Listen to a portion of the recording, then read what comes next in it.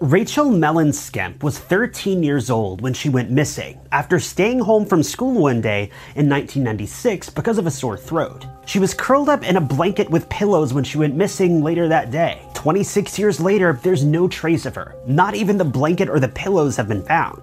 But detectives did find a disturbing diary entry written just days before she vanished, and it might reveal her kidnapper.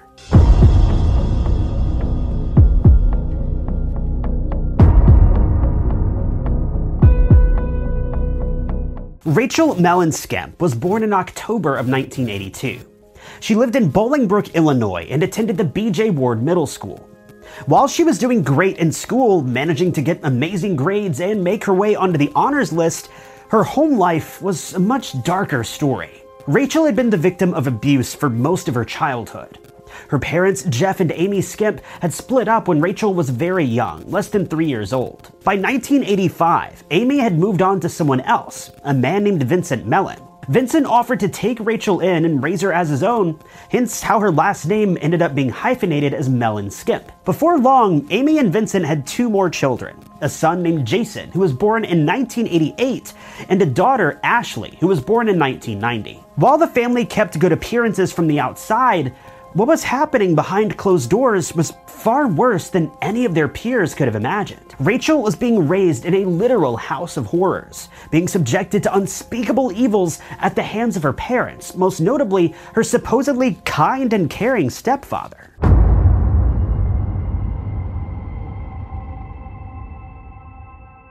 Amy and Vincent had been together for around 5 years when the true colors of Vincent had begun to show. To people like you and I, he doesn't look like anything other than your average guy. No one you'd really think twice about. However, for Rachel and for the rest of the family, they couldn't help but think of him every hour of the day, mostly because they were scared. They were afraid of his explosive personality. Vincent was a time bomb just waiting to blow. It was 1990 when things began to take a turn for the family. Vince and Amy had been arguing about God knows what when Vincent began to grow more and more angry with each passing moment. In a fit of blind rage, a feeling Vince knew all too well, he backed Amy up to the staircase of their home and pushed her down the stairs. Amy went tumbling down, but thankfully she wasn't injured too badly. After she recovered, she went straight to the police and filed for a restraining order against Vince, which appears to have been granted to her. Before long, though, Amy decided that she wanted to make amends with Vince and decided to drop the charges against him. I can't say I would have agreed with this decision, but that's what she decided to do. But as you might expect, their reignited love didn't last long, and Vince very quickly put an end to what could have been a new beginning when he continued his abuse towards the family, now turning his attention towards Rachel as well. Before long, Vince was back to his old habits and had now begun to make threats against the lives of both Amy and Rachel. It seemed that, contrary to what he led Amy to believe, he never truly accepted Rachel as his own and always kept her at a safe distance, using her as leverage anytime the two got into a disagreement. By 1995, Rachel had finally had enough. She was only 12 years old when she ran away from home. She kept running until she made her way to a friend's house. She never went inside the house, and it doesn't even seem like she ever knocked on the door. She found a safe place outside the home and slept there for the night, waiting until the next morning to reach out to her grandparents for help. Her grandparents showed up and took her home, placing her right back into the hands of her cold and callous abuser. Later that summer, Rachel was allowed to spend a few weeks with her biological father, who now lived in Texas. While she was in Texas, she begged her uncle to allow her to move to Dallas. It doesn't seem like she explained the full details of the situation to him, because surely he would have helped her out if he'd known just how bad things truly were. But unfortunately, her pleas fell on deaf ears. No matter how hard Rachel begged, she was later forced to go back home to live with her mother and the living, breathing monster that she called her stepdad.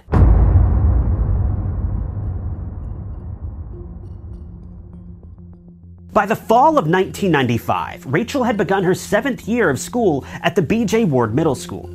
Rachel was quite popular at school, and to an outsider, she was a little girl who seemed to have it all. She was a great kid with good grades, countless friends, and seemed to be super happy. Only her closest friends knew about the darkness that overshadowed her home life. Rachel's best friend was a girl named Carrie. Carrie remembers Rachel as being full of joy in life. Nothing ever seemed to bring Rachel down. In more recent months, Rachel had taken an interest in recycling and protecting the environment, and even began to dip her toes into the world of music and dance.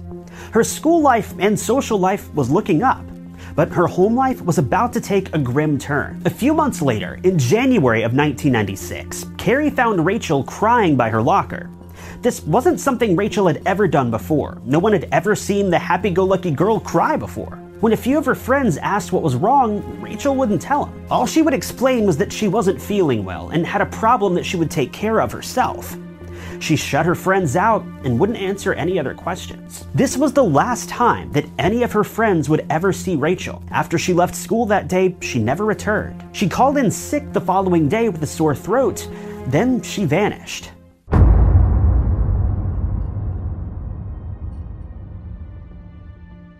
It was January 31st, 1996. Rachel was home from school alongside her stepdad, Vince, who had been unemployed for a while. This was a particularly chilly winter day, with temperatures reaching around -20, with strong gusts of wind and snow flurries.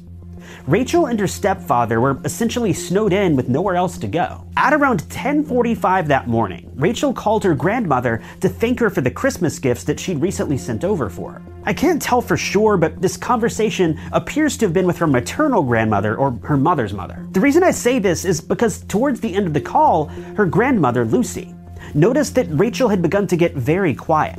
Lucy picked up on this and asked, "Is he there?" referring to Vince. Rachel simply replied yes, and a moment later she said that she needed to go. According to Vince, Rachel hung up the phone and the two played Nintendo for a while. After about an hour, Vince says that Rachel decided to go to her room for a nap. She was wearing yellow pants, red slippers, and a pink sweatshirt. She wrapped herself in a blue blanket, hopped onto her bed, and went to sleep.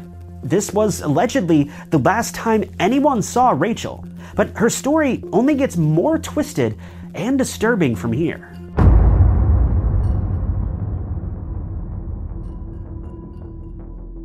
At around 2:30 p.m., Vince says that he checked in on Rachel and noticed that she was still sleeping. The following series of events takes place from Vince's point of view, detailing the information that he relayed to police later on that day. Vince says that he left the home after checking on Rachel and headed out to walk the dog. Keep in mind, it's -20 degrees with strong winds and serious snowfall. He says that despite this, he walked the dog for a full 30 minutes before heading back home.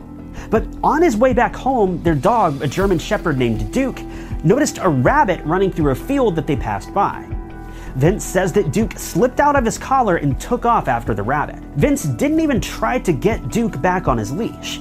He just walked away and left him there, running off into the unknown. Vince explained that he felt that Duke would find his way home later that day, but he didn't. Vince returned home around 3 p.m. that afternoon. He says he didn't bother to check in on Rachel. He just went about his daily doings. By 3:15, Rachel's young sister had returned home from school and immediately noticed that Rachel was missing from her bedroom. Her sister asked about her, but Vince wasn't concerned. We don't know if he made up an excuse or genuinely just couldn't care less, but either way, Vince never looked for her. Several hours later, a real estate agent was passing by the area when she noticed a dog running in a field near the Mellon home. She recognized the dog as Duke and quickly called him over, taking him back to his family. This was sometime between 4:30 and 5 p.m. Amy, Rachel's mother, returned home around this same time alongside their son Jason. When Amy noticed that Rachel was missing, she immediately called the police to help investigate.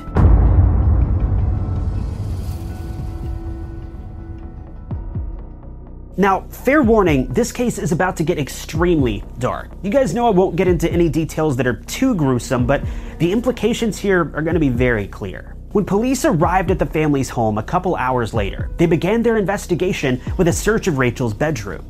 It didn't take them long to realize that something wasn't quite right here. The evidence that had been left behind, coupled with the information that Vince provided, just didn't add up. Something was wrong, and the police were determined to get to the bottom of it. Police found several key pieces of evidence that pointed toward Rachel being kidnapped. For starters, they noticed that her coat, shoes, wallet, purse, and her Sony Walkman were all left behind.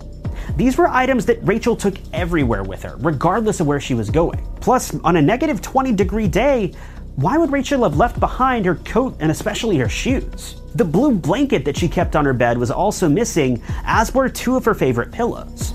After being alarmed by the missing items, the police checked the front door of the home and found that there were no signs of forced entry. Vince explained that when he left to take the dog for a walk, he left the door unlocked, so if someone had snuck in while he was gone, this would explain why there was no damage done to the door.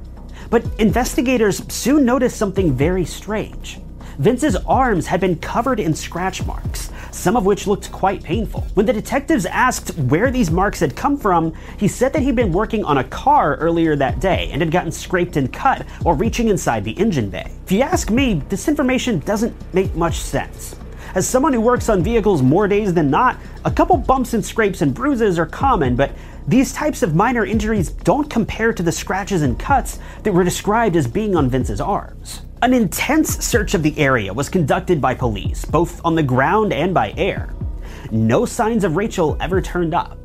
Police even went as far as checking with local airports to make sure that she didn't try to book a flight to Dallas to visit her father, but there was no sign of her during their investigation. But this is where things really begin to paint a chilling portrait of Vince. Now, if you're a survivor of abuse, I want to make sure to let you know that this next segment might trigger you, so maybe skip ahead a little bit and just know that Vince had feelings for Rachel that extended far beyond her simply being his stepdaughter. Police began investigating Rachel's room and soon found her diary. She wrote in her diary quite often and would detail all of her emotions, experiences, and her abuse.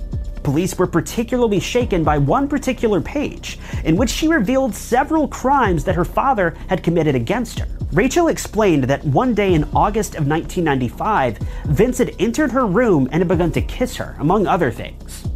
According to her diary, Vince said that he was doing this so that she would know how predators acted so that she could avoid them. But there was no avoiding her father. Police also found an out-of-print book titled Daddy Kisses that details father-daughter relationships, for lack of a better phrase. But most chilling of all, police found one particularly shocking piece of evidence under Rachel's pillow: a knife. I wanted to add something that I remembered while editing this video. A viewer named Ashley McCoy pointed out that Drew Peterson was one of the lead investigators on this case, working for the Bolingbrook PD. Drew is a man with a very dark history. He'd been married 4 times, and he's currently in prison for the murder of his 3rd wife. But get this, his 4th wife went missing, and she's never been found. I say all of this because there are rumors circulating online that the detective may have been friends with Rachel's stepdad. Now, I haven't been able to find any evidence to confirm this, but it's a rumor that's been circulating for a while. I don't want to be the one to point fingers in the wrong direction, but the implications here are very serious.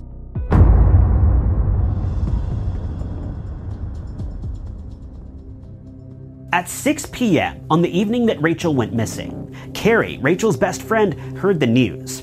Carrie gathered a group of friends from school and explained what had happened, and they all headed out to help search for her. They spent over an hour outside in the blistering cold, desperately searching for their lost friend, but they came up empty-handed. They searched all of the nearby streets and parks, but she had simply vanished. Carrie says that at this moment, all of the friends huddled together and began crying, realizing that their friend was truly gone, but hopefully not forever. It was around this same time that Jeff Skemp, Rachel's biological father, received the call, telling him that his daughter was missing. Jeff quit his job, effective immediately, and got on the first flight that he could to Illinois so that he could help search for her. While Jeff may not have been around for much of Rachel's childhood, he was the father that Rachel had needed all along, not Vince. By the time he arrived at the home of Amy and Vince, there wasn't much that could be done. He headed to Rachel's room and laid down on her bed. He grabbed her Walkman and put on the headphones, then pressed play. Rachel had been listening to a song called Hand in My Pocket. It was her favorite. She'd mentioned how much she liked the song when she spent the summer with her father just a few months earlier. Jeff says that while he was at Rachel's home, he confronted Vince about what had happened.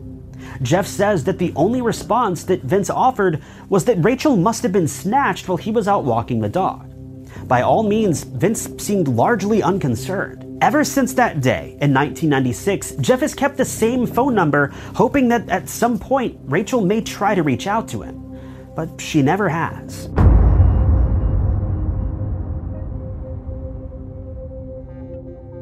In January of 2000, a grand jury managed to retrieve a warrant to take DNA samples from Vince. On January 29th, police picked up Vince from his home and kept him in custody for more than 9 hours while they interrogated him and took the aforementioned samples. During their time speaking with Vince, he refused to answer many of the questions pertaining to Rachel's disappearance. He was ultimately forced to hand over samples of his DNA and hair, and police had officially begun to investigate him under suspicion of first-degree murder. This investigation came after rumors had begun to spread, claiming that Rachel may have been pregnant, and the baby may have belonged to Vince. Granted, without Rachel being found, there's no tangible evidence to support this theory. However, the entries in Rachel's diary are seriously concerning, and personally, this is a theory I could pretty easily get behind. Vince was also given a lie detector test, and he failed. Amy was questioned by police later on as well, but she found no reason to believe that Vince may have been involved. Now, this may have been because she was blinded by her love for him, or it could have been because she knew him better than anyone, and while he may have had his flaws, he wasn't a murderer. If you ask me, I don't believe that for 1 second, though. Amy was given a lie detector test as well, and she passed. But after this, both Amy and Vince have refused to help police with the investigation, which was a seriously unexpected turn. Amy and Vince both refused to hold any memorial services for Rachel. It wouldn't be until 2002 when the city of Bolingbrook took matters into their own hands, planting a tree and erecting a plaque in honor of Rachel, placing it directly across the street from her former home. To take things a step further, the Bolingbrook Police Department has openly and clearly stated that they have every reason to believe that Vince murdered his daughter. However, without finding her body, they can't charge him. Both Jeff and Carrie have cemented themselves at the forefront of this investigation. While Amy and Vince have refused to help in any way since 1996, neither Jeff nor Carrie have forgotten, and they continue to press on with bringing awareness to Rachel's disappearance, hoping that one day the case may finally see justice, and Vince will be arrested, or whoever Rachel's kidnapper was, if Vince truly is proven to be innocent. The Bolingbrook police still consider the disappearance of Rachel Mellon Skemp to be an active investigation.